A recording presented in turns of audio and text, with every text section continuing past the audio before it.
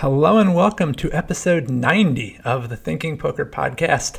I'm Andrew Brokus, and in case you couldn't tell from the episode number, we are bringing you today one of our long-lost episodes. For those who don't know the story, there was a brief period in 2014 when the Thinking Poker Podcast was part of the Poker News podcast feed. Those episodes have been unavailable for a long time, but now, thanks to listener, former guest, and all-around good guy Russ Fox, we finally got those episodes and can share them with you. So that's what you're getting today, our 2014 interview with the World Poker Tour's Tony Dunst. Do keep in mind, it's an old interview. I'm going to do my best to scrub the old ads, etc. from it, but anything that's mentioned during the show, if there's any offers or upcoming events or anything like that, that was 6 years old. It's not referring to things from this year. Do want to let you know also that Russ Fox, who hooked us up with the files for these old episodes, he's not just a hero and a good friend, he's also my tax guy, and he could be your tax guy too. Check him out at claytontax.com. He specializes in poker and gambling, and he does a great job. Easy to work with, good communicator, reasonable rates, highly recommended. Before we get to the interview, we do have a new sponsor I'm excited to tell you about. It's Learn Pro Poker, the training site from two-time Thinking Poker guest Ryan LaPlante. Ryan is that rare talent who is a great poker player and a great teacher and communicator. He plays a really unique style. Maybe you've heard Carlos talk about this before, but his approach to the game is very much in tune with my own, which is to say that it's informed by game theory, but heavily exploitative. So he talks about what the game theory baseline should be, and then also how you should deviate from it to exploit different types of players, and he deviates a lot and tells you how to think about that, which is great. I'm a member of the site myself. I get a lot out of it, and I think you will too. We would not promote anything to you that we didn't think was a great product. Believe me, I turned down a lot of spammy advertising requests. We've got an affiliate link in the show notes, or you can just go to thinkingpoker.net/LPP. That stands for Learn Pro Poker. thinkingpoker.net/LPP, and we will auto-magically redirect you via our affiliate link. It would be a great way to support the show and improve your poker skill, get access to some cool new concepts in the process. Encourage you to check that out. Now enjoy this interview with Tony Dunst from 2014.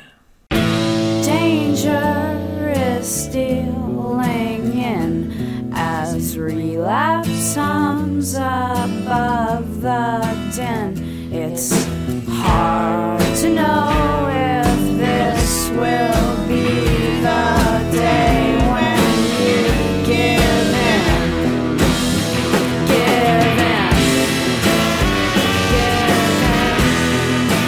Hello and welcome to episode 90 of the Thinking Poker Podcast. I am Andrew Brokus, coming to you from Catonsville, Maryland, and with me is Nathan Mavis. How are you this evening? I'm good. I'm happy to be back, although you guys, I don't know if you even need me anymore. We need you as little as you and Leo need me. How about that? I think you'd have a hard time pinning Gareth down on a regular basis. Yeah, that's right.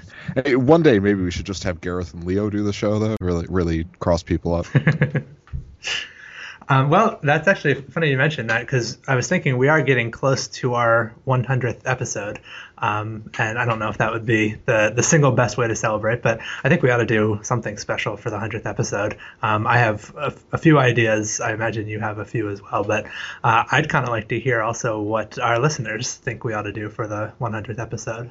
What do you think, especially for people who are kind of familiar with the show, what do you think would make a fitting celebration of episode 100? So actually, two things I'd like to get from you. One is your ideas, and the second, and this is already something that I think, or an idea I had that I don't imagine will be controversial with you, Nate, although this is the first you're hearing of it, is I think it would be cool to get some Nickcast stories from our listeners, hear about the nitty things that you've done, the things you do to keep your expenses down. If you can send those to us at podcast@thinkingpoker.net, along with, if you have strategy hands, if you have questions for us, etc., all of that can come into podcast@thinkingpoker.net. But I think it would be cool to try to collect some listeners' Nickcast moments for episode 100 and share some of our favorites on the air. Yeah, absolutely. And some people send these to us already. We like them. we'll take more. Yeah, we've got this isn't really a Nickcast story. We've got a doozy of a story coming up a little later on the show. Yeah, it's great. While we're asking you for stuff, there are a couple of other ways that you can support the show as well. First and most important is keep listening. We love watching those listener numbers go up. Really, even I mean, neither Nate nor myself is in this for the money, which is good because we're not making a fortune off of it. Really, the most satisfying thing for us is just seeing the number of listeners go up, and secondarily hearing from listeners with your questions, with your hands, even just people who write to say that they enjoy the show or have a suggestion for how to improve the show. We love all of that stuff. The second, sorry, please. Yeah. Can I jump in? Actually, the quality of listeners is even more gratifying to me than the number, because the numbers go up and down week to week. What's amazing is the quality of the comments and the emails we get, and that. But anyway, that's just an aside. So now that we're done buttering you up, you also, if you would like to support us financially, the best way to do that is to check out the premium podcasts at nickcast.com. You can find upwards of 5 hours of Nate and myself talking tournament poker strategy. That's available for $19 at www.nickcast.com. And finally, if you are shopping on Amazon, you can use our Amazon affiliate link. Go to thinkingpoker.net. There's a tab called Support the Podcast, and on there you can find links for Amazon.com, CA, DE, FR, ES, IT, depending on which of those countries you're in. And you don't have to go out of your way to buy anything, but when you're doing any shopping on Amazon, or if you're doing any shopping on Amazon, go ahead and use those affiliate links, and Nate and I will get a little kickback off of that. Sounds good. And we have a guest who I think will be popular on the show this week. Yeah. I mean, he's already popular, but I think people like the interview. Yeah, I was going to say we should get around to what we're going to give our listeners, which is a healthy dose of Tony Bondatine Dunce tonight. Yeah, I met Tony when I had just woken up because I was a cash game player, and so I was almost nocturnal that summer.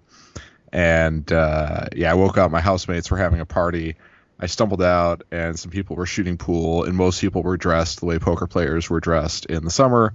And Tony was happily drunk and shooting pool and wearing a suit, of course. And he said, "Hi, I'm Bond." And we've been friendly ever since. never hung out tons, but he's a great guy. And the Tony you see on TV is, although he's definitely on TV, that's the real him. That's the real deal. I met Tony, I think it was at the 2007 World Series of Poker. I was playing the $5,000 Six Max. I think it was the first preliminary event I'd ever played. It was the first time I'd ever sold action. And Timex had half of me, Mike McDonald. And I think it was, because I've never actually met Mike in person. So it must have been that I was getting the money from Mike Watson. And while I was doing that, they also had a piece of Tony. I don't know if they're still the ones backing him, but at that time they were backing Tony. So Tony showed up at the same time that I did to collect money from Mike Watson, and Mike introduced us, and we knew each other from talking on the 2+2 MTT forum. So we talked for a few minutes, and then we were like, okay, hey, better go to our tables, and took out our seating cards, and it turned out that he was sitting on my immediate right. So that was a bit of a drag. I mean, it was nice to have someone to talk to, and we hang out during breaks and stuff, but it was definitely not the softest table in the world. Although the 5K Six Max is not the softest tournament in the world anyway. No, but you wound up in some Timex on Timex violence there. Yeah, I think the biggest beat there was for Mike. Yeah, I'm not sure at that time there were too many tournaments that didn't have a lot of Timex on Timex violence, but that was a pretty severe instance of it, I'm sure. But yeah, Tony's a great guy. I think we had a great conversation with him. He was kind enough to take a little time out from a vacation that he was on to talk to us. So, if you'll pardon, I think hopefully we're able to clean up a lot of this in editing. His voice comes in and out a very little bit when we're talking, because I think he's on like a hotel internet connection. But the content is at 120%. The sound quality is at 90 to 95%. And I think it's more than worth whatever minor interruptions to your listening pleasure might occur. Yeah, so the interview is at 108 to 112%, and if that's not good enough for you, then I don't know what to tell you. 114, sorry. Tonight's strategy sponsor is Tournament Poker Edge, and I actually just realized that there's a new series from me appearing now, so I need to get over on there and answer some questions that people have asked about this. It's the first video that I've made dealing with a small stakes tournament. This one is coming from a $20 scoop tournament that I got kind of deep in. This was a Sunday tournament during the scoop, so outlasting 20,000 people only counts as kind of deep in this tournament. I didn't like final table it or anything, but I played quite a few hands. And you will get to see how I adjust to some weaker opponents and the kinds of really, really casual players that you find in a $20 tournament. And I think this is going to surprise some people. I do a lot of things that you supposedly can't do at the small stakes, such as bluffing. And I really think that this is going to be eye-opening, especially for people who are small stakes players. And you are going to find it only at tournamentpokeredge.com. All right. So we've got a hand from Ron today, and this hand comes from the Tulip Casino. It's a 1-2 no limit game. It's not a hand. It's just an awesome story. Excuse me. Our hand's coming later. And a guy had a strange looking card protector, and everyone at the table was curious. It turned out he was in a shop accident and cut off one knuckle of his finger a while back. He put it in some kind of preservative inside this little glass container, and now uses it, that is, his own preserved knuckle, as his card protector. So Ron wants to know the strangest thing you've seen at a poker table. Go. Yeah, I have my doubts that anyone is going to be able to top this. Yeah, it's amazing. Yeah, if you think you have a better story or a story that even rivals this for weirdest thing you've seen at the poker table, feel free to send that in, podcast@thinkingpoker.net. But I mean, prove me wrong. I have my doubts that we're going to get too many things weirder than this. Yeah, so if by thing you mean object, then I think we will not get weirder than this. I mean, I'll take whatever. I mean, I know there's some weird stuff that happened, but this is pretty freaking weird. Yeah, it is weird. You posted that story on the blog a while ago where there was some sort of notorious guy at your local card room who had gotten banned for soiling himself on purpose at a poker table. Yeah, that's true. Yeah, it's pretty weird. And I have heard one or two other stories like that. You know, people peeing under the table. I have heard of that kind of stuff happening. Yeah, but I think that's less weird than that. Like, most of the urination stories I've heard are people urinating on the dealer in anger for dealing a bad beat. But yeah, I mean, I've seen some very, very strange behavior. Okay, well, I mean, I'll be happy to hear any story that's approximately as weird as this. Sounds good. I think I will enjoy it, and we'll be happy to read it on the air. And I guess this is kind of a strategy tip. I would imagine some of his opponents were sufficiently unsettled by this to play less well against him than they otherwise would have. Yeah, probably. So if you're out there with your own knuckle preserved, that would be awesome if that guy was a listener. Yeah, please, we want to have you on the show. And yeah, I need to see a picture though. I'm not going to believe if some random person just emails me and is like, "Hey, I'm the knuckle guy." I need to see a picture. You need to see the picture, and I would consider making that part of episode 100. I don't know about you. All right, you wanna jump into a hand? Yeah, here? This one actually comes to us from Andrew, not me. This is an Andrew who's lucky enough to be able to play on PokerStars on a regular basis. This Andrew is playing the PokerStars nightly $165 tournament. He says, I didn't have much of a read on this villain other than that he was playing well and standard. This hand occurs pretty close to the bubble. And Andrew also adds, and I think this is true, that especially at this stage of the tournament, there are a lot of at least decent regulars who are playing. And not that there aren't weak players who enter this tournament. By the time you get to the bubble, there's a decent number of people who have a pretty good idea what they're doing in this tournament. Blinds are at 500,000. Our hero has 45 big blinds and is in second or third place. Villain has 33 big blinds and is in the middle of the pack somewhere. And there are quite a few short stacks at the table. Again, it's probably a function of us being on the bubble. But the big blind has only 7,000 chips, or 7 big blinds. Under the gun has 9,000. The button has 13K. So there are a lot of people with fewer than 15 big blind stacks. Our hero is dealt king-queen suited under the gun +1. There's one fold. Hero opens to 3,000. And I think already we have something to discuss here. Yeah, I think my standard open would be smaller than this, and especially with these short stacks at the table, there's not a whole lot that 3 big blinds is going to accomplish that 2.5 or even less won't. So I think, whereas sometimes on the show I'm saying that sometimes people are taking the small opening raises thing too far, I think this is a spot where it's good to make it 2.5 or so big blinds. What do you think? Yeah, this is the reason why I emphasized how many short stacks were at the table, and in particular the fact that the big blind only has 7,000. I mean, the big blind is the player who's going to be most likely to call as opposed to raise or fold when you raise, and so I think that that's the player who's going to be most sensitive to the size of your raise. Not that the size of your raise doesn't affect whether people 3-bet you, but the fact that the big blind is short, along with several other people at the table, all have stacks where they're really not going to be flatting a raise. I think you're much better off just opening smaller. I would just do minimum here. I don't think there's even a reason to do 2.5. I think I would just open whatever I was going to raise here to 2,000. And once you use that smaller size, then you can also open more hands as a result of that. I do think that whatever you open, you have to be prepared to call a shove from the big blind. You have to be prepared to call a shove from really even the player who has 13K. There aren't too many hands. I think you should be min raising and then folding to a shove for 13 big blinds, at least not from under the gun one. So you are going to need a hand that's going to have okay equity against whatever those people's ranges are going to be for shoving. But I think that you can open, I know that you can open more hands if you open for 2,000 than for 3,000, and especially on the bubble when there's a reasonable chance that the big blind who only has 7 big blinds is going to fold, like much higher chance than after the bubble. I really think that being able to raise more hands is a pretty significant thing. Agreed. So there are 2 folds, and then the cutoff calls the 3,000, and then there are 3 folds. And just a reminder that the cutoff began the hand with 33K, so he's calling not quite 10% of his stack, but close to it.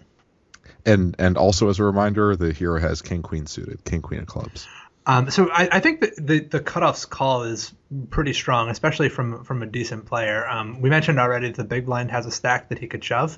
So for the cutoff to call the 3,000 here, like not only is he risking 10% of his stack, which you kind of need a good hand to justify just cold calling for 10% of your stack in the first place, or 9% or whatever this is. But on top of that, there's no guarantee he's going to see the flop for only 3,000 chips. And there's a reasonable chance that the big blind is, or the button for that matter, only has 13K. There's a reasonable chance that someone behind is going to shove, which is going to reopen the betting and give you an opportunity to raise again. Certainly, even if you fold, he's going to be priced in to call those other people. I think the cutoff needs a pretty decent hand to call. I'm not going to say he definitively has aces, but I don't think we're going to see, or we certainly should not see 8-7 suited or even King Jack offsuit, I think, from a good player. Yeah, and I think this is therefore a situation where even though there's an argument to be made that his range is capped and yours isn't, although I'm not even sure that his range is all that capped, I do think his range is stronger than Hero's. Would you agree with that? I would. Yeah, just the not having fold equity is so significant here. The fact that when you raise, there's a decent chance you're just going to win the pot without a showdown, and he doesn't have that opportunity really forces him to have a strong hand or to be a loose player. But the indication is that this guy knows what he was doing, so he really ought to just have a strong hand here. Yeah, and a lot of loose players stop being loose when it's the bubble. And so that means generally that I would be thinking in terms of not continuation betting too much, but Hero ends up getting a really nice flop. So with 8,300 in the pot, we see a Jack of clubs, 9 of hearts, 4 of clubs flop, giving our hero a gut shot, a flush draw, and 2 overcards to the board, although I think we do have to take into account the possibility that the cold caller has queens or better, in which case Hero's overcards are not necessarily live. Yeah, I absolutely agree. And our hero starts by checking. I think that's interesting. I'd like checking a lot of hands here. When you're out of position and your range is worse than the other guys, then I think that's a good time to check. There's a separate question of whether Hero's range is still worse than the other guys on Jack 9-4 two-tone. I would say it is, probably. Do you think so? Yeah, I think this should smack Villain's range pretty hard. It's a very good flop for 9s, and for Jacks or better. It's a pretty good flop even for 10s. A Jack is as innocuous an overcard as it gets for pocket 10s. And I do think that those big pairs should be a significant chunk of villain's range. It's a pretty bad flop for eights or worse. But I think it would be a pretty big mistake for villain to flat call this raise with like pocket fives. That's not to say that there aren't some people who could be described as good regulars who might do that. But I don't think that's a good call pre-flop at all. Yeah, I agree. And then I think that Ace Jack is a hand that villain could plausibly play this way. I wouldn't be shocked to see Ace Queen played this way, although I think he might err on the side of 3-betting it. Even Ace King is possible. So I do think there are some air balls that are possible for villain, but I don't think villain should have King Queen in his range. I don't think he should have King 10. Not that this is even a terrible flop for King 10, certainly not for Queen 10, but I don't think we're really going to see those sorts of hands from villain. Yeah, so in summary, is it fair to say that villain has almost all the good hands you can have, possibly not including a few combinations of aces and kings? Yeah, that sounds right. But he's also less likely to have a whole lot of the garbage that you'll have, like Yes. the pocket fives, maybe the ace six suited you might have sometimes, the hands like this. I think that's a very good way of breaking it down. Yeah. So I would like to check here with a lot of hands. That said, I'm not sure I want to check all my hands here. So how would I go about constructing a betting range? Well, I would think about when I chose whether to have a betting range, I would think about whether I would want to continuation bet some of my whiffs, and I certainly would. I would like to win sometimes with the worst hand here, and I think betting the flop is a reasonable way to do that. And I would also think about hands that don't want to get pot controlled against and generally can play well in bigger pots. I think King Queen suited is one of them. Whether or not it makes a flush, it can play well in bigger pots. It can bet 3-bet. It can go bet when it hits or when it doesn't. Especially when it hits. And in general, I think King Queen suited is a pretty strong candidate to put in a betting range. It's good and it plays fine if you blow out the pot. I think. Now, does that sound reasonable? But you mentioned bet 3-bet, and I know that wasn't a central part of your argument. And I mean, in some sense, I do think King Queen suited is obviously it's a strong enough hand to do that with, but I don't know that I would be that thrilled to get raised on this flop holding King Queen suited, or that I would expect very much fold equity if I got raised on this flop. I'm having trouble envisioning hands that villain would raise fold here. Yeah, but it's not a hand like Queen Jack where bet 3-betting would be very poor, I think. Yeah. And bet calling would be a pain. I mean, with King Queen suited, you can bet 3-bet and you're gonna have enough equity, and you're not going to be in a situation where getting raised leaves you very badly off out of position. You're in a situation where you can put the money in, and that's fine. You don't love doing that on the bubble, especially. There are ICM considerations here, but it's not a hand that suffers particularly from getting raised. Whereas a lot of one pair hands will. Does that make sense? I guess the more that I think about it, I'm not convinced I want to have a betting range here at all. This seems to me like I don't think I want to bet here if I have Ace King or Ace Queen that just whiffed entirely. I guess like if I have Queen 10 suited, I'd like to bet that, or 10-8 suited. Other than that, I can't think of too many hands that are air that I would want to, or that don't have showdown value already, that I would want to bet on the flop. You wouldn't want to bet Ace 2 suited or okay, no, something? yeah. I guess if I had a flush draw or something, I guess I really only want to bet here with draws or with made hands, and I think I'm going to have a lot more made hands than draws, and I think that I think this is a rare instance where, like, if I bet, my range is kind of too strong. Yeah, and I'm kind of talking in circles though, because then that would just mean that I should be able to bet hands like Ace Queen, or like some of them. Well, yes and no. I mean, you can have a strong betting range without that range being big, and without that being able to balance out a lot of bluffs, right? True. Yeah. So I don't know. I mean, maybe it isn't the worst thing here to have no betting range.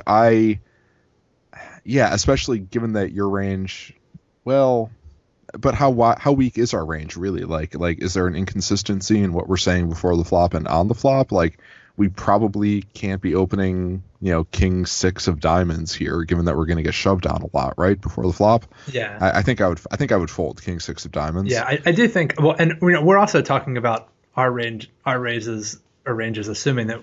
I mean, I'm kind of thinking if I had opened to 2,000, opening to 3,000 is definitely restricting Hero's range. I think that, Hero opening to 3,000 under the gun +1, I wouldn't be surprised if this player doesn't have 10-8 suited or queen 10 suited in his opening range, or like ace deuce of clubs, which makes me like betting even less. I think there are very few hands. I just don't think you can bet this flop without a lot of equity, and you're going to be check folding the flop so often when you have ace king or ace queen or pocket sixes that I think you probably just ought to check all your strongest hands as well and expect that villain is very often going to have a hand good enough to bet for value, and when he doesn't, he really ought to bluff given how strong his range is and how much you're going to be check folding. So I don't think there's a lot of reason, the more I think about it, to bet this flop at all, especially if you open for 3,000 in early position and limit the amount of draws draws that you could have.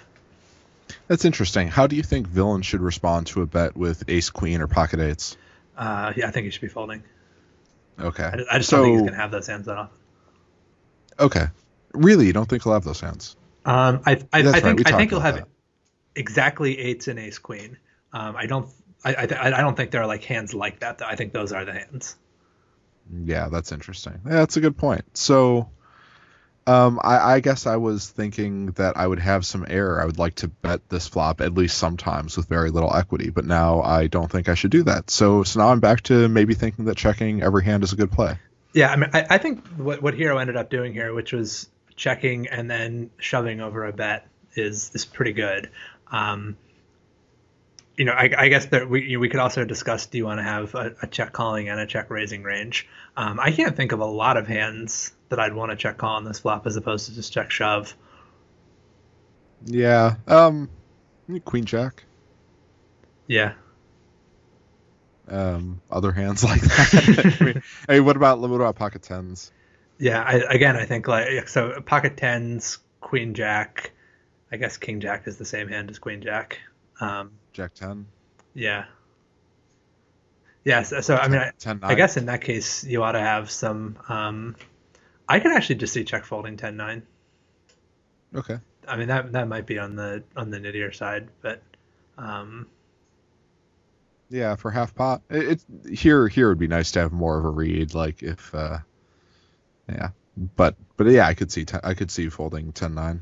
I mean, I think with stacks being what they are, and with it being the bubble also, I mean, the check shove, I don't know how many hands, I don't know how much the bubble dynamic actually comes up, which is part of the reason why Andrew sent this hand, is he was asking, he was thinking that it involves some interesting bubble dynamics. And I think that does play into villain's preflop calling range, maybe. And it plays into the opening size and what your opening range should be with short stacks in the big blind. I don't know how much it plays into pressuring the villain after the flop, because I don't know how many hands villain is going to, how many better hands than this villain is going to bet for the flop and then fold to a shove, but might continue with if you took a different line, like where you would bet the flop and he would call, but if you check, he's going to bet and fold. I don't think there are very many hands that fall into that category. I don't know. I mean, I guess, I don't think pocket eights is calling a bet on the flop. I do think people bet fold without intending to bet fold, like without thinking of it in those terms sometimes. I think he could have a hand like tens or something where it checks and he thinks, oh, I should bet. And then he gets raised and he thinks, oh, that's too bad, I should fold. I think like tens and I don't think he should have 10-9 suited though. So again, I really think it's like exactly tens in terms of hands that would call a bet on the flop and also bet fold if checked out. Yeah, and I guess some of the other hands that I may sort of subconsciously have in mind here are things like Jack 10 that he probably doesn't have given pre-flop. Right, I started to say 10-9 and then I was like, no, he probably doesn't have that. He really should. Yeah.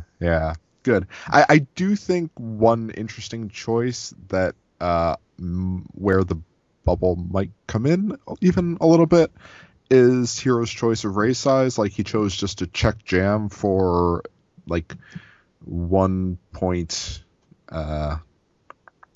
Over 1.5, like 1.6, No, it's 1.7 not times that much. pot. If Hero were to call the 4,000, there'd be 16K in the pot, Yeah. and he's putting 22. Oh no, you're right. I'm sorry. It's slightly less than 1.5, but yeah, it's in that neighborhood.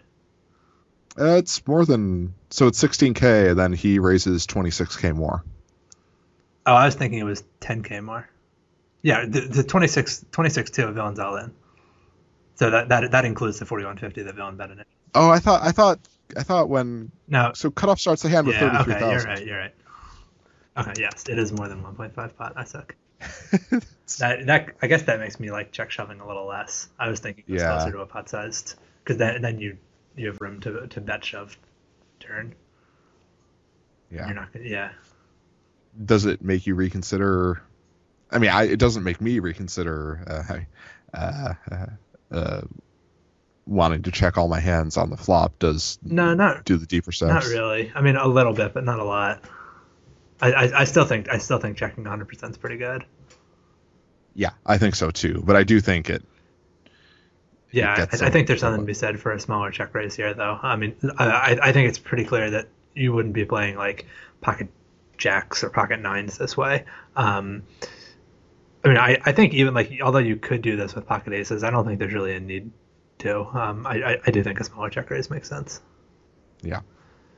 So, but I think we should still give our correspondent a nice hand here. Yes, definitely. And I think that checking the flop is a sort of, I mean, I know it's not necessarily the most like ingenious way of playing exactly a big draw, but I do think that in this exact spot, it's a good way to play a lot of different hands, and it happens to be a good way to play a big draw as well. So I think we should give credit to spotting that rather than just sort of auto c-betting.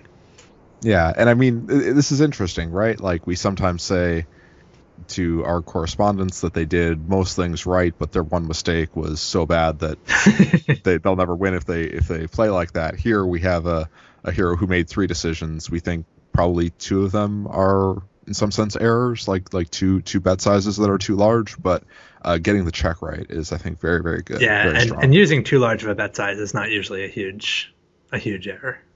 Yeah, especially if your ranges are appropriate. Like raising the same range to 2K as you raised to 3K, I think would be a somewhat larger error. But raising a somewhat tighter range to 3K is not a lot worse than raising a somewhat wider range to 2,000. That's right. And our correspondent did better than I would have. I'm pretty sure I would have bet here. So nice hand. Although you might have saved some chips, because our correspondent did not end up winning this flip. He did still have 20 big blinds left on the bubble. He didn't explicitly say, but I think there's a pretty good chance he cashed, which is also a bit of a consideration. I mean, I think this is really too good of a hand, even on the bubble, to get away from. But it's worth thinking about when you are on the exact bubble. How many chips you're going to be left with or it's not quite the exact bubble, but how many chips you're going to be left with if you lose the pot. And here he did still have 20 big blinds. Yeah, that I think is right. All right, good hand. Let's go get Tony.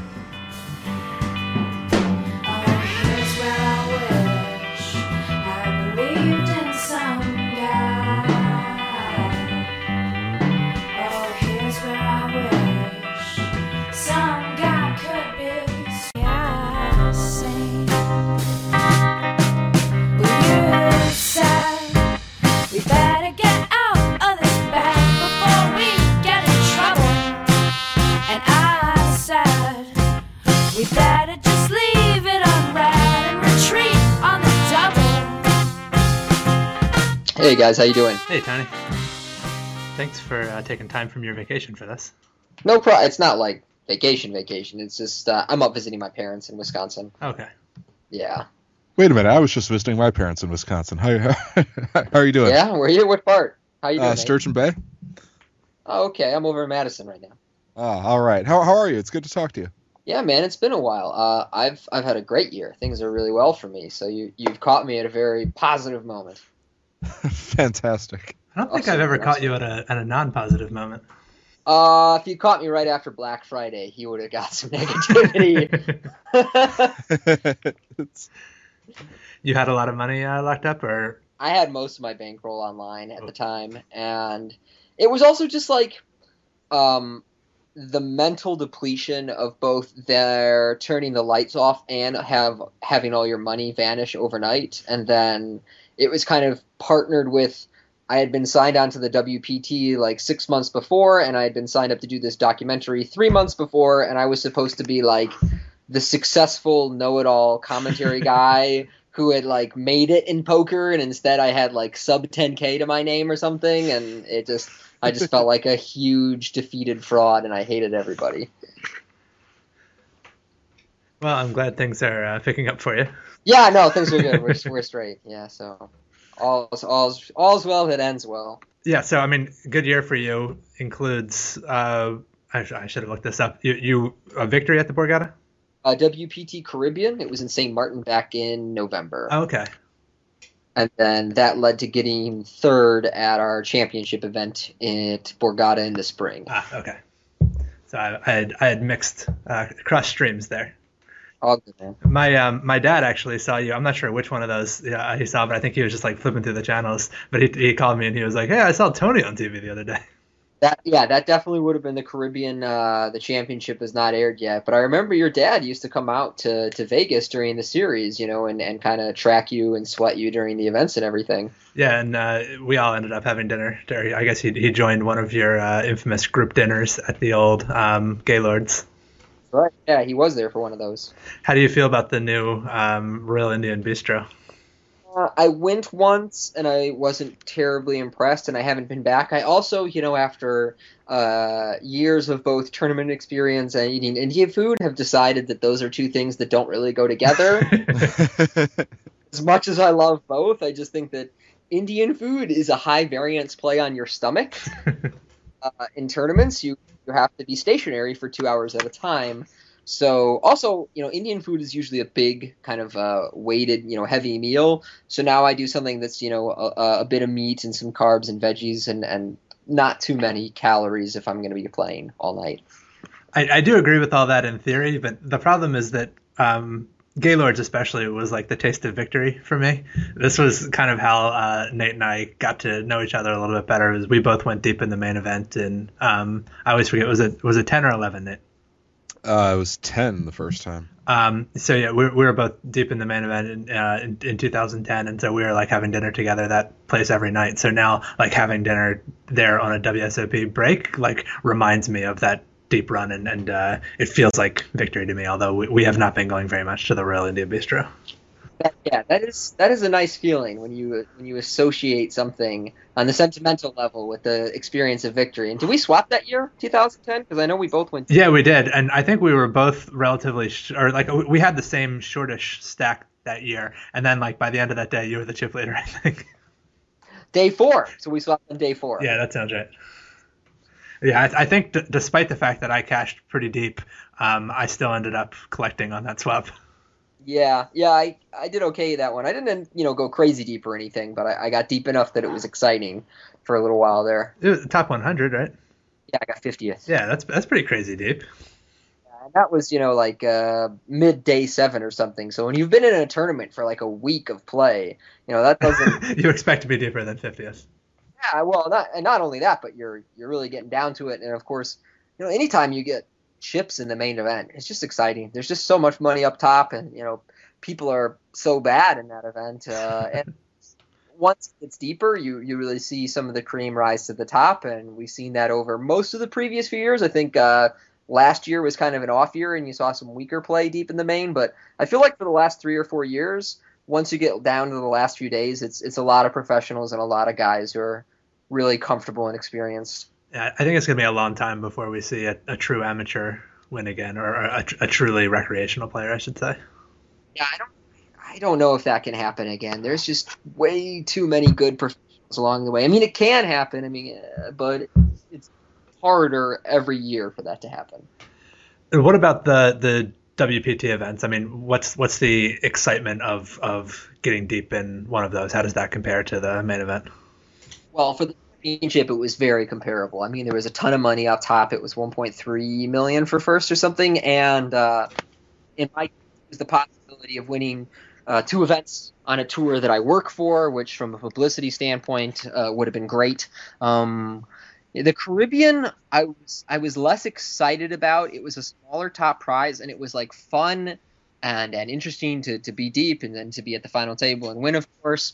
But it was also just like I just had so many cards that it felt like it was never in doubt. I remember years I do the online commentary for the WPT, which means that for many of our final tables I'm watching and streaming every single hand. And I see some of these guys who are like really bad at poker, like just atrocious what are you thinking bad at poker, and they would win events or they would get like second or third, and when they would win I would just be like, man, I just saw this guy who's awful win an event. Like, I just want to be once in my career so good that no matter how bad I play, I cannot lose. And that was me at the Caribbean. Like, it's not necessarily that I played all that bad. I just card racked so hard that nobody at that final table could have won unless I just absolutely spewed it off. I had a truly ridiculous amount of hands. Yeah, poker feels really easy sometimes, where you're just like, I don't know, I got aces and I raised and somebody shoved and I called, and then I got kings and I raised and somebody shoved, and I don't know, it wasn't hard to win the tournament. I mean, when things are going well, you wonder how you ever lose. Exactly. How significant was that win for you career-wise? I mean, I know for a while you talked pretty openly about like being deep in makeup and that kind of thing. I mean, was this like a pretty huge thing for you in terms of getting out of makeup? No.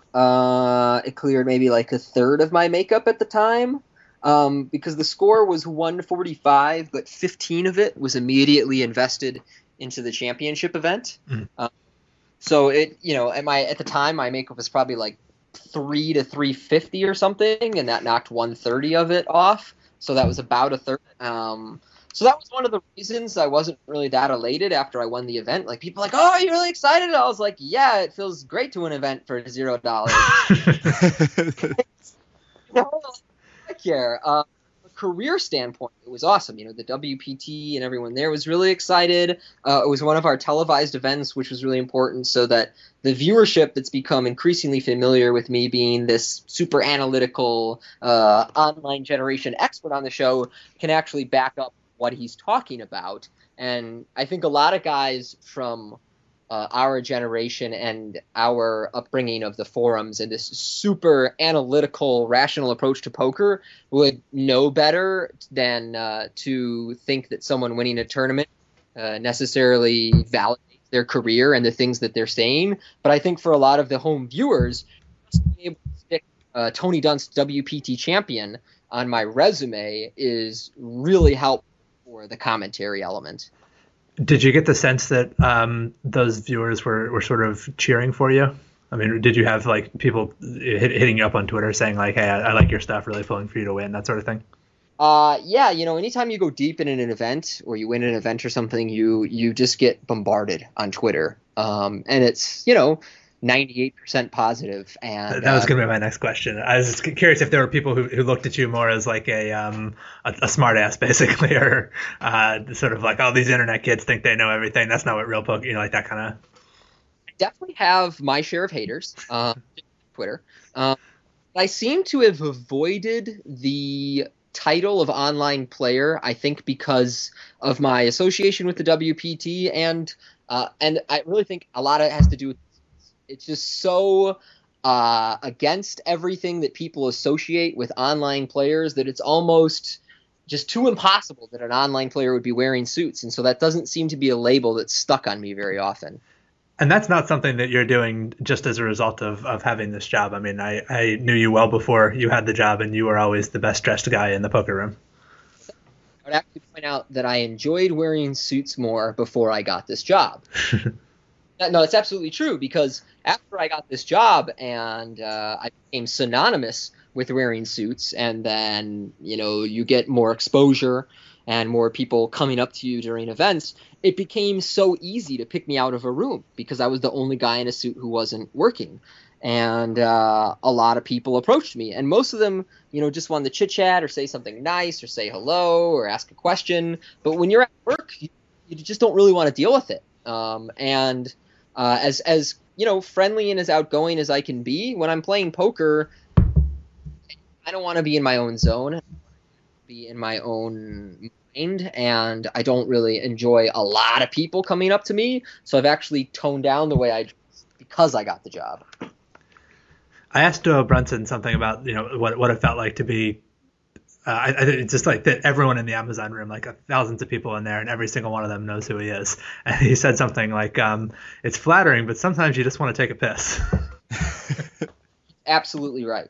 I'll put it to you guys this way. The first 3 times I got recognized around a tournament or in public, I was like, yeah, this is awesome. I'm the man. And then every time after that was awful. A lot of the time people are just so nice and they just want to come up and compliment, the work or the commentary or say, hey man, good luck in the event. But, when you're talking to your friends or you're just walking along listening to music or whatever it is, a bunch of the time you just don't want to be disturbed. And once you have that job and that position, it is your responsibility to always be pleasant. And I'm a pretty pleasant guy, but I'm not always pleasant. And I don't always talk. And I just have to, suck it up when people come and approach me because I understand that's what comes with the position. What was the origin of wanting to dress so nicely in the first place? That started much younger. My dad was a really well-dressed guy. I'm at my parents' house right now, and the basement is filled with suits and jackets and shoes and belts. I mean, just a more wardrobe than you could possibly imagine. Our entire basement is just my dad's wardrobe and stuff he doesn't wear anymore, not to mention what he has upstairs. So it started with him. And he started feeding me like GQ and Esquire in middle school or something. So all these visuals in my mind growing up, okay, this is what a well-dressed guy looks like. This is how a well-dressed guy carries himself. And then I actually really feel there's good science behind dressing well. People often don't understand why you would do it from like a logical perspective. I think it's almost obvious as one of those things to do, as like a sort of like a life edge thing. Like, why wouldn't you take this blatant life edge? And the science, backs it up. If you want to talk about the halo effect or some of the studies they've done where, one of the studies that stood out to me was they observed people on a street corner and they put a plainclothes man on that street corner. And before the light for the walking signal switched over, he would take a step into the street and nobody would follow him. But when they put a guy in the suit on the corner, if he took a step into the street, all these people would take 1 or 2 steps before they realized what had happened. And something very subconscious about the way people dress that affects us. So it seemed to me, both an aesthetic and a stylish choice and also an intelligent choice. This is supposed to make me want to wear a suit? Yeah, definitely. If you want to have that kind of effect, if you want to be a low-key guy who's just kind of doing his own thing or doesn't really garner that kind of attention, then I would, or doesn't want to create any kind of influence, then yeah, the suit is not for you. But I sensed even, when I was younger that I would want to do something that required people having a certain kind of faith in you or certain kind of, belief in you, your ability to pull something off, as it were. And the suit is very helpful in that manner. That's a fair point, but there are errors of mine I would rather other people not emulate. Fair enough. It's not a look for everybody. And it's uncomfortable. It is uncomfortable. So you still find it uncomfortable after all these years of wearing suits? Some people will claim that it feels good to them after a while. No, because you just, you can't move around that quickly. You're afraid to tear something. You've got this jacket, and if it's hot, okay, you got to take it off and set it somewhere. I will say that I have a lot of pockets, which is useful. I have a lot of pockets when I wear suits. But the practical uses of it aren't that high. I mean, I would much rather just be in a jeans and t-shirt most of the time. You said you knew from a young age that you wanted to have a job where you kind of commanded influence. And I mean, you've sort of ended up with that in poker, but I wouldn't think poker would be a logical choice for that. No, it's not at all. Although I recognized that ambition, I recognized a stronger ambition, which was to have a job or a means of income where people couldn't tell you what to do. That's important to me, and that's important to poker players almost unanimously. We hate being told what to do. We hate other people setting the guidelines. We hate the idea that someone we consider dumber than us gets to tell us what to do. And I thought that poker was this great way to escape the expectations and the restrictions of most careers and of what society puts on you. And so long as you can generate enough of your own income from poker, you can be whoever you want to be, and you can fund whatever other projects or pursuits you want to have.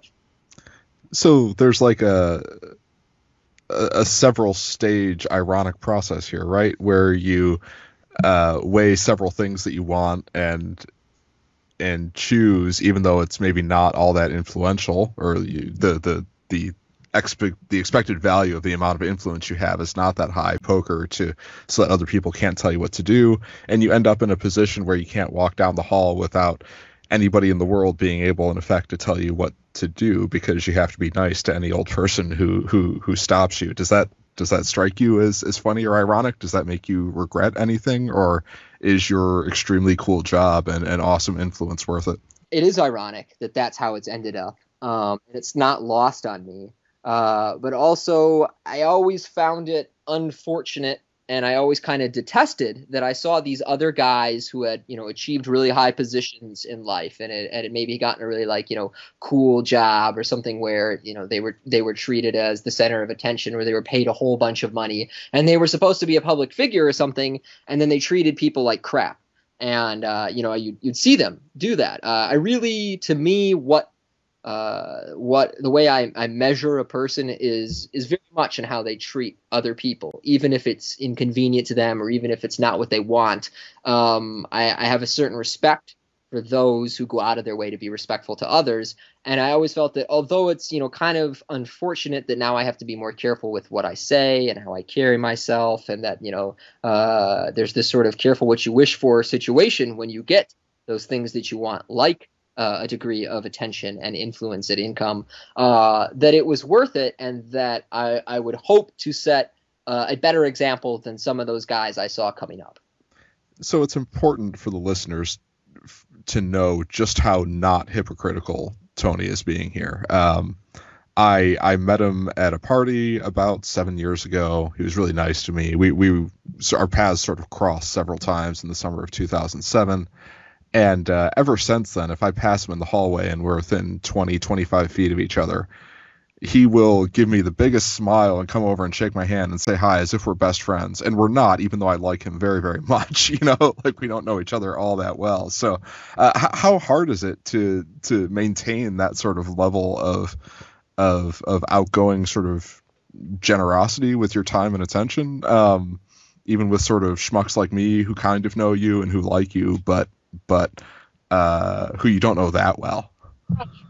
You always had very intelligent and articulate posts, 2 + 2, and I respect that.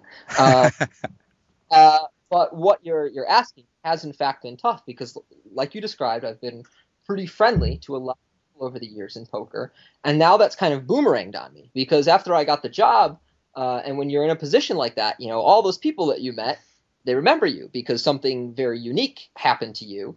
And so if they see you around, they say hi.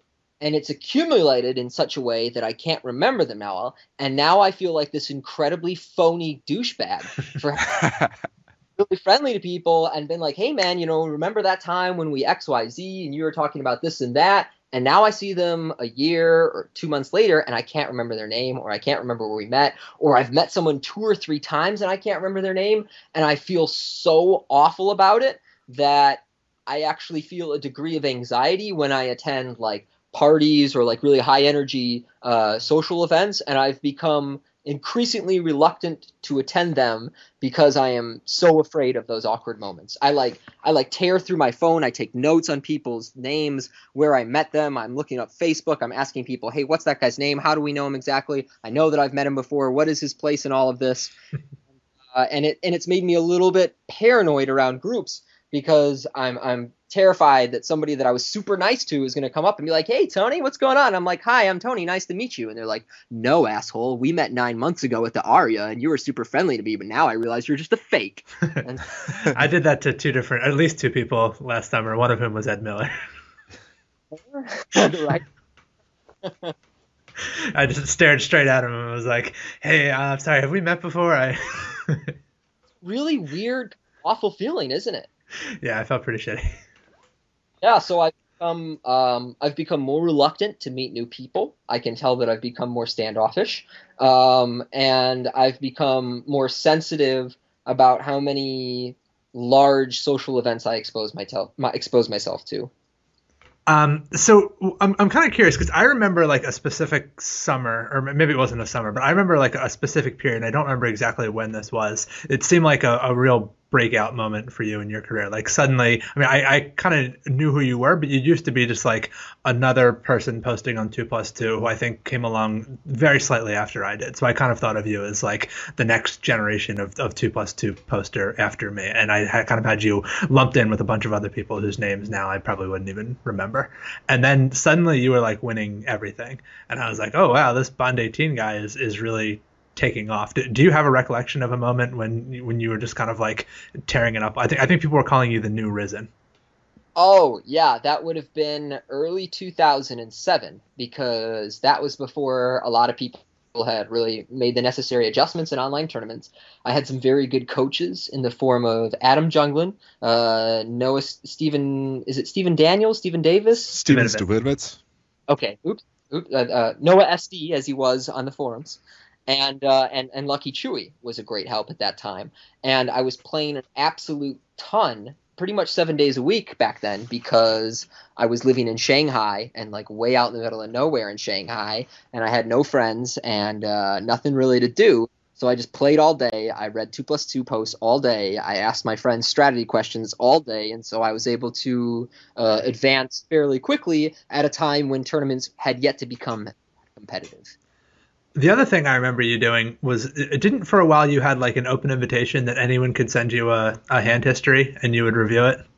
That was true somewhere around that time. I just had tons and tons of time on my hands, and I loved poker, so that was true. What were you doing out in the middle of nowhere around Shanghai? That is a long story, and I'm happy to get into it, but we've got at least half an hour to fill, so. Abbreviated version is I was living in Australia the previous year, and not long into my trip, and I was there to attend school as a foreign exchange student. I got into a relationship with a Chinese Australian woman named Selena Lin, who's now sponsored with PokerStars. And I was there in Australia for a year, and we were living together for about 11 months of that time. And at the end of my stay, I found out from the immigration department that I had overstayed my visa by 5 months. I was supposed to apply for an extension of my visa after the first semester of school, but poker players are notoriously bad at dealing with the real world and paperwork. And this was especially true when I was like 20, 21 years old, and I didn't understand that there could be some severe consequences for not doing those things. So they realized my mistake, and I went down to speak with them, and they said, we understand that this is an honest mistake. You're just going to school, but this is a serious infraction. You've overstayed your visa by 5 months, so you're banned for 3 years from Australia. And this was at a time that I wanted to immigrate there. And I came back to the States, one more semester of school.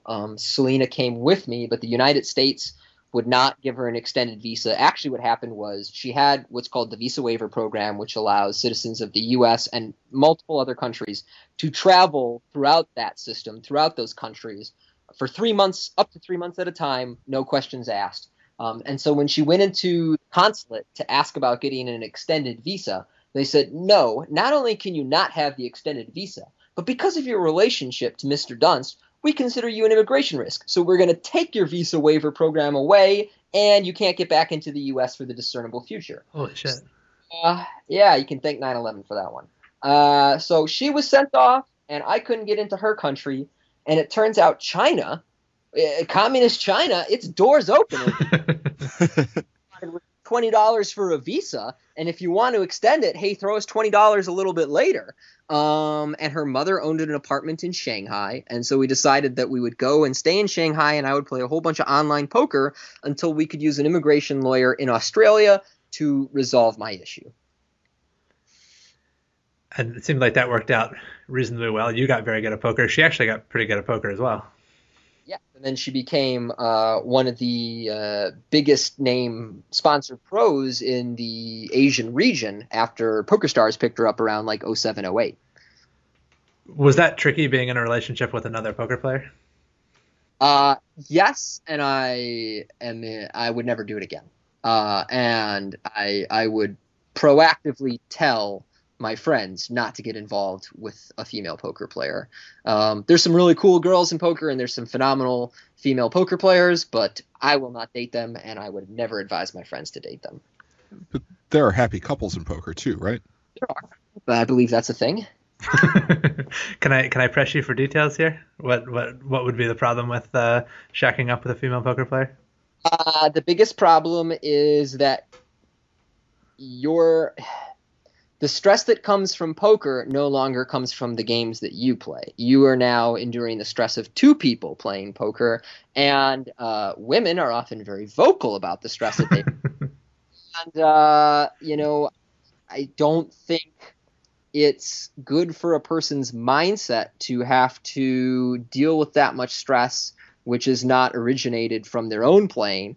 I also just think that the poker world is a very strange environment, a strange and difficult environment for women, and I'm kind of impressed by the girls who do choose to inhabit it and make their profession in the poker world. I think it can be a tough environment for girls, and it's just when I'm at a poker tournament, I want to be able to do whatever I want 100% of the time. I don't even want to bring a girlfriend outside of poker to a poker tournament anymore. I'll happily travel with girls, but I do not want to travel to a poker tournament with girls because I'm there to play and to concentrate on that tournament, and I am not trying to deal with anybody else's issues. And that would apply to my friends. If I had a friend who I traveled to poker tournaments with and he was a problem, or he created drama, or he was just kind of whiny and complaining, or just fill in the blank. If he did anything that I felt demeaned my professionalism, he's out. I'm not going to hang out with him a bunch. I really feel that a lot of people, when poker was easy, did not approach this game with a sense of professionalism. And the older I've got and the longer I've been in this game, the more I feel that that's really important for sustaining a life in this game. And I don't think that having your girlfriend around during a poker tournament is a great way to do that. I know some couples who make it work, and that's their thing, but it's still not something I would advise. Conversely, what about a girl who was not whiny, did not bring her stress into your life or interfere with your profession in an inappropriate way? Would that be okay? Yeah, I guess. I'm not going to gamble it. Fair enough. It sounded a bit like the argument or the explanation you gave applied equally well to a relationship with anybody in any profession where there was stress, or with anybody who brought work stress into your life together. Would that be a fair characterization of something you're not looking for as a poker player who's looking for a relationship? When someone comes home, so I'm in a relationship with a law student right now and a soon-to-be lawyer, and she comes home and tells me about the problems from her work. I only vaguely understand them, and not really. They don't add to my stress at all because I don't necessarily understand what's going on that much. I'm just kind of like listening and soaking it all in and whatever. Okay, fair enough. And I really like that she's in a competitive industry and that she's driven and she's ambitious. But in poker, you are immersed. If you're playing like online poker with your girlfriend, you're just immersed in that for like 8 or 9 hours. They're right next to you. And if they react adversely to the stress, as many people and as many female poker players do, that's going to affect your quality of decision making. And again, I would feel the same way if I had a guy friend who like really got tilty or emo or just whiny while I was playing with him. He's out too. Seriously, like I really think that professionalism, concentration, all of these are undervalued, and I don't want anything to distract me from my decision making and from my focus on the tables, and also what I want to do after the session finishes. And I won't get into specifics, but I know what I want to do after my session is normally just mess around with my friends and turn my brain off in some capacity. And my girlfriend might still want to talk to me about serious things, or she might, want to go out somewhere, or she might want to go to dinner, or she just might want to do something that's not what I want to do. And after a long session, not what I feel like I'm totally happy to be again, girlfriend or friend or whatever else. When I'm not working, I am a very relaxed and accommodating guy. And when I am working, get the fuck out of my face. I'm trying to concentrate here, and I don't want to be standoffish towards someone. I don't want, and I don't want the stress that I'm feeling from poker to ever emanate outwards towards my partner. And that normally doesn't happen, but I understand that there's a risk of that happening because poker can be very stressful. And even someone as professional and robotic as I have become with it can, in fact, take the stress out from poker on others, on whoever's in my proximity. And I just don't really want the person I'm in a relationship with to be part of that. I also, if we really want to get into it, I believe in a compartmentalized lifestyle, by which I mean, your girlfriend, your job, your friends from different networks or different whatevers are kept separate enough so that if one compartment floods, and the rest of it doesn't sink. And kind of getting into my approach to life mentality more so than poker, but it's one of those things that I've become a big proponent of. So that's interesting, but I really want to follow up on a different interesting thing you've been saying, which is the importance of professionalism, which I think is very correct, but I also think combines I think there's a certain tension between that and other things you're saying about how you and other people get into poker so that they don't have people who are stupider than they are telling them what to do, et cetera, et cetera. I think that's similar to desires a lot of people have to wake up whenever they want and be as sloppy as they want about other things. And perhaps in a lot of cases, there's a certain irony again where people get into poker to be lazy about things because they think they won't need to set a schedule or do paperwork or do research or spend hours and hours looking at spreadsheets. Then they try to get good at poker and they realize that game selection is really important and that games don't just start and end whenever you want them to, and that you have to look over a lot of spreadsheets and databases of your own play if you want to get good at it. Is this something that happened to you? Do you think that's a basically correct characterization of what happens to people? I mean, do you think that's a source of irony in the poker world? Do you think that's a major reason players fail these days? It's a lot of questions. Sorry. Well, it is. I think part of the reason you see a high failure rate is people's lack of commitment, work ethic, and professionalism. But one thing I would say is the difference between what you're describing as a poker player and what you're describing in a profession is the autonomy. If somebody at my job tells me that this is due at this time and I need you to look over these spreadsheets and it needs to happen in this way and it's going to be structured in this manner, I have to. But if I want to do a ton of work at poker, but I don't feel like doing it until 3:30 a.m., that's up to me. If I don't feel like doing it till next week because this week, I don't know, I just want to watch football and sit on my couch, that's up to me. If I want to go take a vacation to place XYZ. If I'm a poker player, I can. If I have a job, I can't. And so there's all this autonomy that comes with being a poker player that's afforded to you. And the catch is you have to be disciplined enough to institute your own policy of professionalism, to expect from yourself this work ethic, this commitment, this willingness to get better and to improve and to be objective. And it's to be your own, your own boss. And I'm a really tough boss on myself. I expect a lot. I believe in hard work. But man, when somebody else starts telling me what to do, they might even be telling me logical stuff, and I still want to tell them to go fuck themselves. It's just something innate inside myself, and it seems to be inside so many other poker players. We just hate being told what to do. But I definitely agree that a lot of people, and especially a lot of young guys, and particularly during the boom years of poker, thought that poker was this great escape, this great way to not have to work. But I thought of it more as a way to escape the job and the society. And I don't have any qualms with working. I like working. I'm a workaholic. But I have big problems with a job and with people controlling my destiny. I don't like that at all. How much of, and this might get into things you don't want to talk about a lot, but is that a difficult part of doing television, etc.? Like, surely you don't just surely there's a lack of autonomy there in some ways, right? You'd be surprised. I have a surprisingly autonomous position within the World Poker Tour. I really have to thank them for that.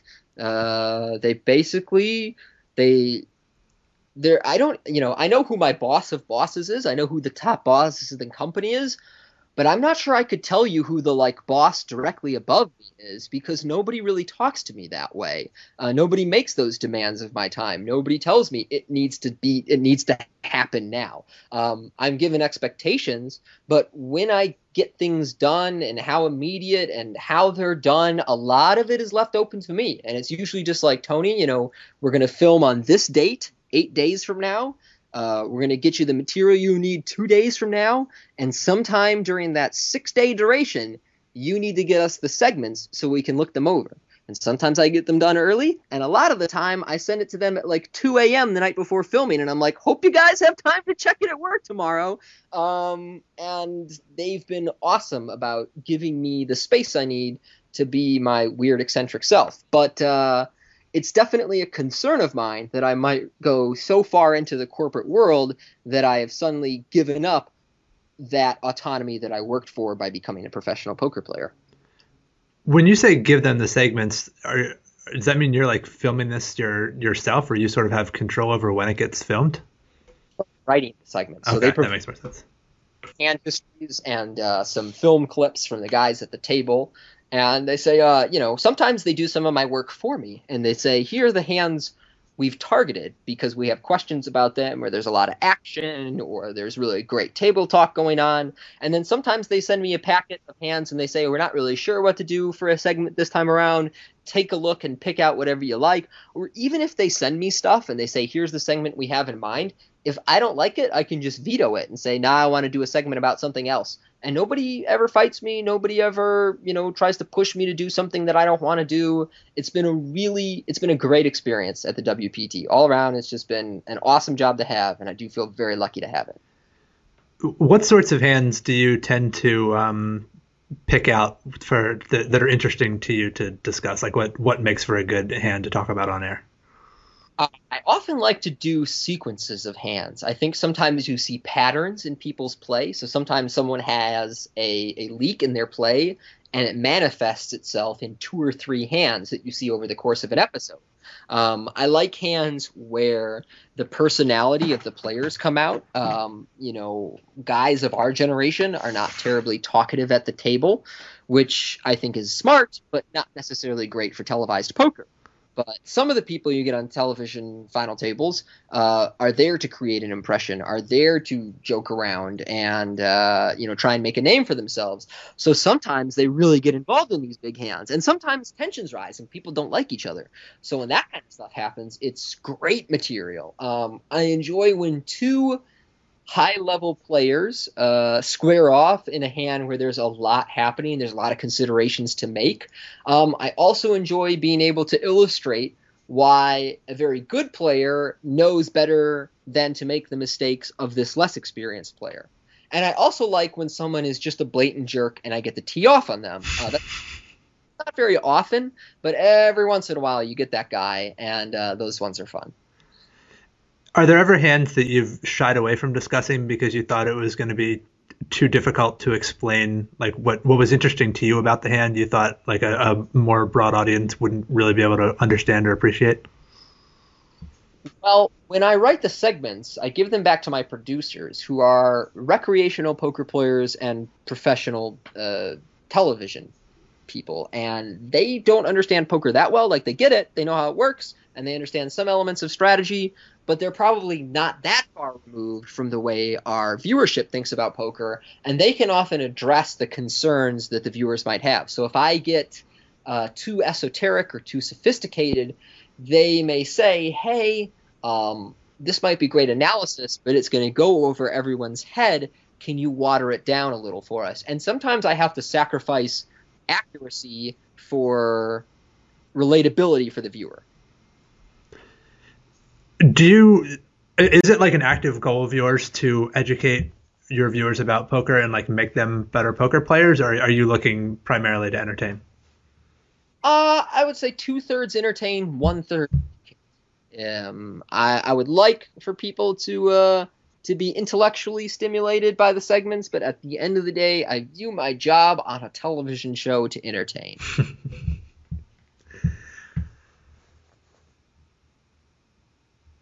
Let's see. I wanted to ask you too about your gig. Well before the WPT thing came along, you had what I thought was a pretty sweet job. Basically, you were writing a year-long blog for Full Tilt Poker, and they were paying you a fair bit to just travel around the world and play poker. I sold them the blog for a 90-day period, and I did pretty good payment for it, and that was in the heyday of the sites really trying to pump content out there and really trying to acquire new customers. So they were paying quite well in those days, and it actually wasn't an ongoing job or an ongoing relationship I had with them. I really only did it once.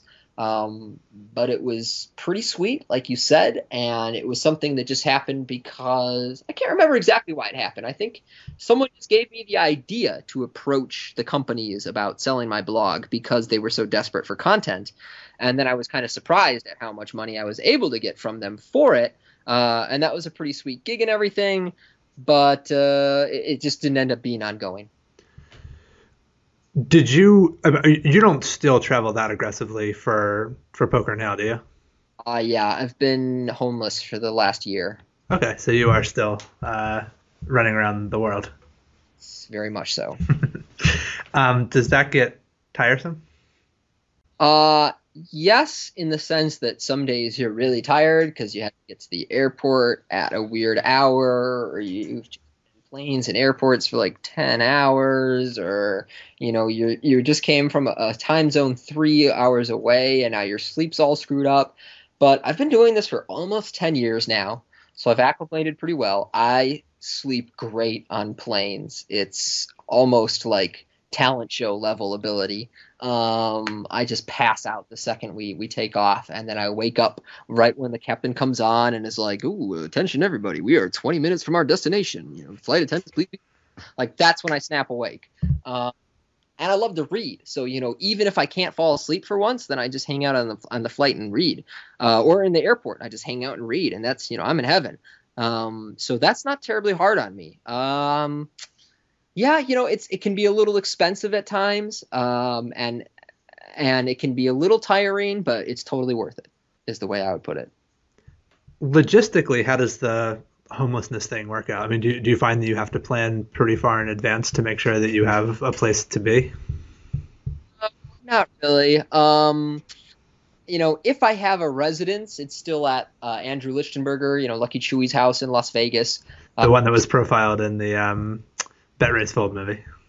My pool house there, and now I have a much smaller room that I pay. I basically don't really pay him rent, but every now and then I just give him money for using the room as storage. There's just my clothes there, a whole bunch of my books in there, and then a bed in the corner that I sleep on 2 or 3 months of the year. At this point in my career, I know so many people in so many different cities that there's often a couch or a spare room that I can sleep in. And when that's not the case, you can do something like Airbnb, or some percent of the time, the WPT is arranging the hotel for me, or I can, just book a hotel separately myself, or, I can just find a friend who's if it's an event where I'm going to be there for 2 days or something and just leave the second I'm out, well, then I'll just find a friend to room with. So there's a lot of ways around this. And while I would say I'm a little better prepared than your average poker player, I don't really go that far out of my way to arrange everything.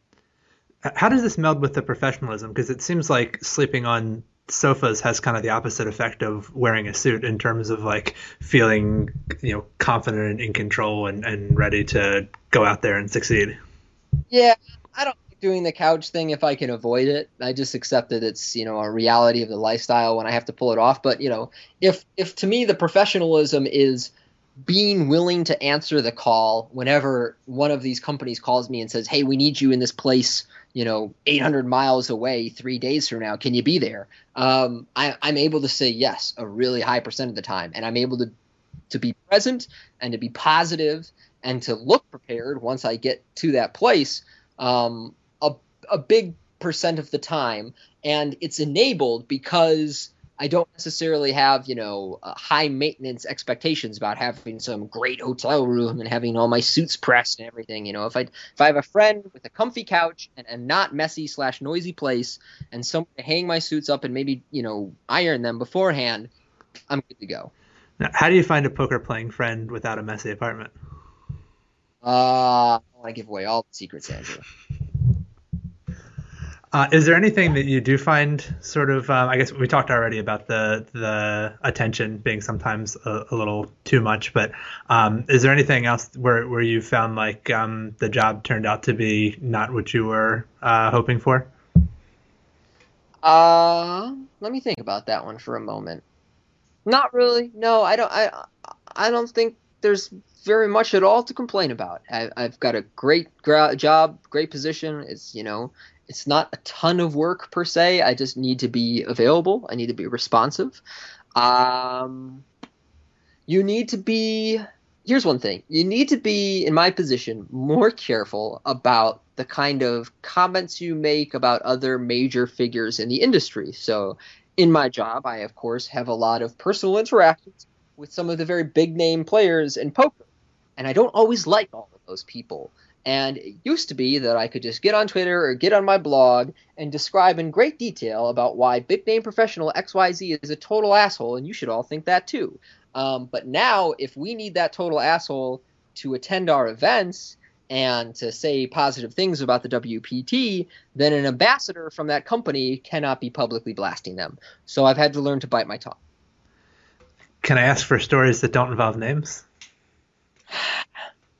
There's nothing really that interesting, man. It's just, you hang out with people, you get to know them, you go to a few dinners, you're at the bar a few times, and they say something kind of prickish, or they just don't treat people all that well, or you just hear a few shady things about them, or some business dealing they once had, or somebody they owe money, and those kind of things accumulate over time, and now it is no longer my place to be the one who lights them up on social media.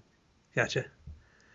Well, I mean, it seems like you've achieved a fair amount of what Tony 10 years ago would have wanted to, probably more than what Tony 10 years ago would have thought possible to achieve in poker. You're a WPT champion. You've got a pretty sweet job with the kind of influence that probably Tony 10 years ago didn't think he was going to have through poker. Are there goals you have for your poker career that you haven't accomplished yet, or just keep winning? No, I have a lot of goals outside of my poker career. At this point in my poker career, just keep winning, just keep playing well, showing up every day, treating people well, don't do anything shady. I know that sounds like a weird goal, but if you've been in poker long enough and you see all this shady shit around you, eventually you're just like, hey, don't do anything shady to people. Just be level with them. Yeah, plenty of people manage to fail at that one. Managed to fail at that one, and I'm kind of prideful about the fact that I don't really have very much bad blood in the industry. So no, within poker, it's not like I think my career is complete. It's just that I feel pretty content with where I am right now. And so, of course, I would still love to win more WPT events or World Series bracelet or I would love to win an event where first prize was 7 figures, for the obvious reason that I would have won 7 figures. And also just because it's one of those things on my resume I haven't done yet. But there's not a lot of things on the poker career bucket list that have yet to be ticked off. Well, it sounds like you've had quite a lot of success, and you've worked very hard for it. I think it's a very inspiring story. Anything you wanted to talk about that we've left out? Can I ask one more question please. Before that? Yeah. It's just we have a lot of avid listeners who listen to the show, and Tony has a lot of time to read. So would you mind telling us something you've read recently that's really lit your fire? Yeah, absolutely. Let's talk books. I'm glad you came back to that, Nate, because I meant to ask about that too. For all poker players to read is Thinking Fast and Slow by Yes. And another social psychologist whose name is eluding me, who I believe is deceased, but Tversky, Amos Tversky. That's it. It's like 450 pretty dense pages of every cognitive leak that you could think of. Basically, if you wanted to know why people make these kind of mistakes or act in this way or have this very foolish subjective belief about XYZ, the answer is probably in that book. And there are some really eye-opening studies in it. I really enjoy the parts where, they discuss all of these professions that we consider prestigious or legitimate, and they basically prove through statistical analysis that those entire professions are superfluous, useless. And obviously the people in those professions don't want to engage that kind of dialogue. But there's all kinds of stuff in that book that I think would be really useful and interesting to poker players. What so about? You're not even. Oh, go ahead. Oh, go ahead. No. Please. You, Nate. You.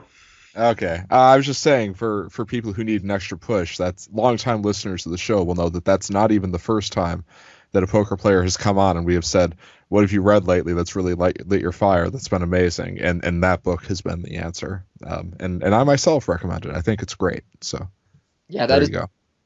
That's one of the best books I've ever read. It's not always the most fun read. It's going to take you a while to get through it, but it's one of the most enlightening books I've ever read. Yeah, it's the best work of popular social science I've ever read, and it's way up there on a lot of other lists. It's extremely good.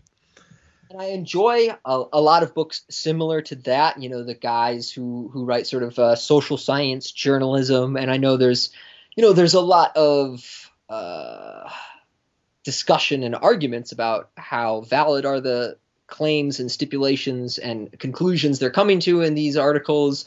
But it still gets you thinking, and some of the stuff I think is pretty evident to be factual or approaching factual.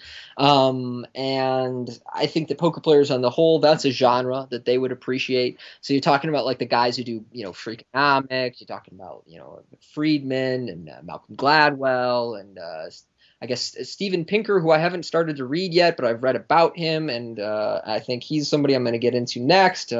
Just all these guys who are interested in how the brain works and why we make the decisions that we do. Poker players, our entire job, make the best decision that you can using the available information. And so it's fascinating to us to study how and why people make the decisions that they do. What about on the fiction side? Do you read fiction ever? I do read some fiction.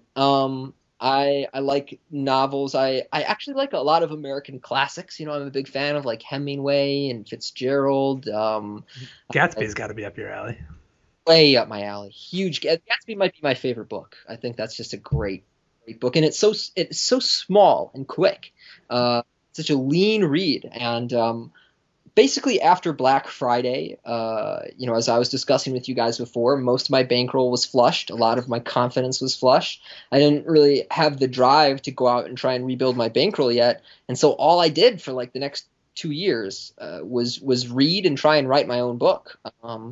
And I tore through a whole bunch of books, and I have such admiration for guys who are great storytellers, who can make you who can just suck you into the page and make you want to read more and want to know more. And there's a lot of different authors I could get into who have that effect. But I love the American classics. Some newer guys that I would throw out there. I love Michael Lewis. I think that's another one that's probably popular among poker players, and just popular in the mainstream on the whole.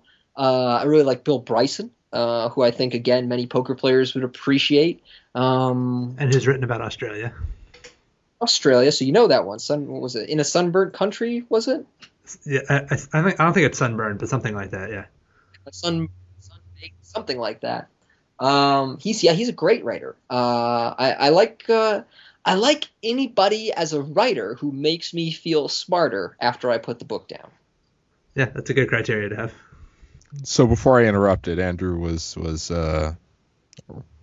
giving a small summary of your career and how satisfying it all must be, and asking if you had anything else you wanted to ask or talk about or anything or plug before we wrapped up here. Oh, to plug? Well, the title of the book that I'm working on is The Internet Kids, and it's about online poker players, but it's not about poker. And so I was I'm on edition 5 of this book I've been trying to write. It has been the hardest thing I think that I've ever tried to do. I think it's actually harder than poker in many ways. I think the variables are higher. There's just not very many, this is absolutely correct. It's absolutely any incorrect parameters like there are in poker. Someone can, describe, okay, here's the basic strategy. Here are the things you absolutely must do and you absolutely must not do.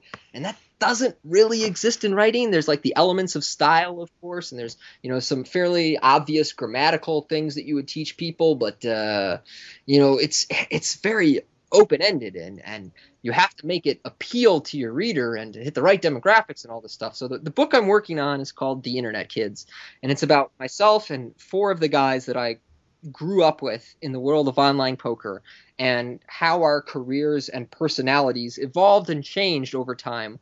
And although it exists in the world of poker and online poker, there's no poker in it. There's never any discussion of a poker hand. I try and minimize all the lingo that would alienate mainstream readers. I really want this to be a story about poker players, but not a poker book per se. So this is autobiographical. It is, yes. Well, 20% of the book is about me. The other 80 is about the other major 4 characters. And then, of course, there's a bunch of peripheral characters who make appearances, and they're all real people.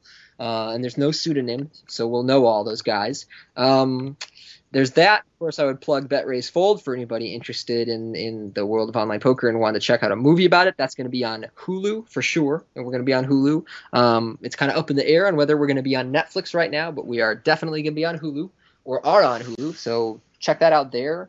Of course, the World Poker Tour, I would always plug those guys, and I know that the episode where I'm at the championship final table is coming up in like October, so check that one out. Beyond that, no, not really. Awesome. Well, thank you again. Enjoy the rest of your vacation. Cool. Yeah, no problem, guys. It's been a pleasure. Thank you very, very much. No sweat anytime.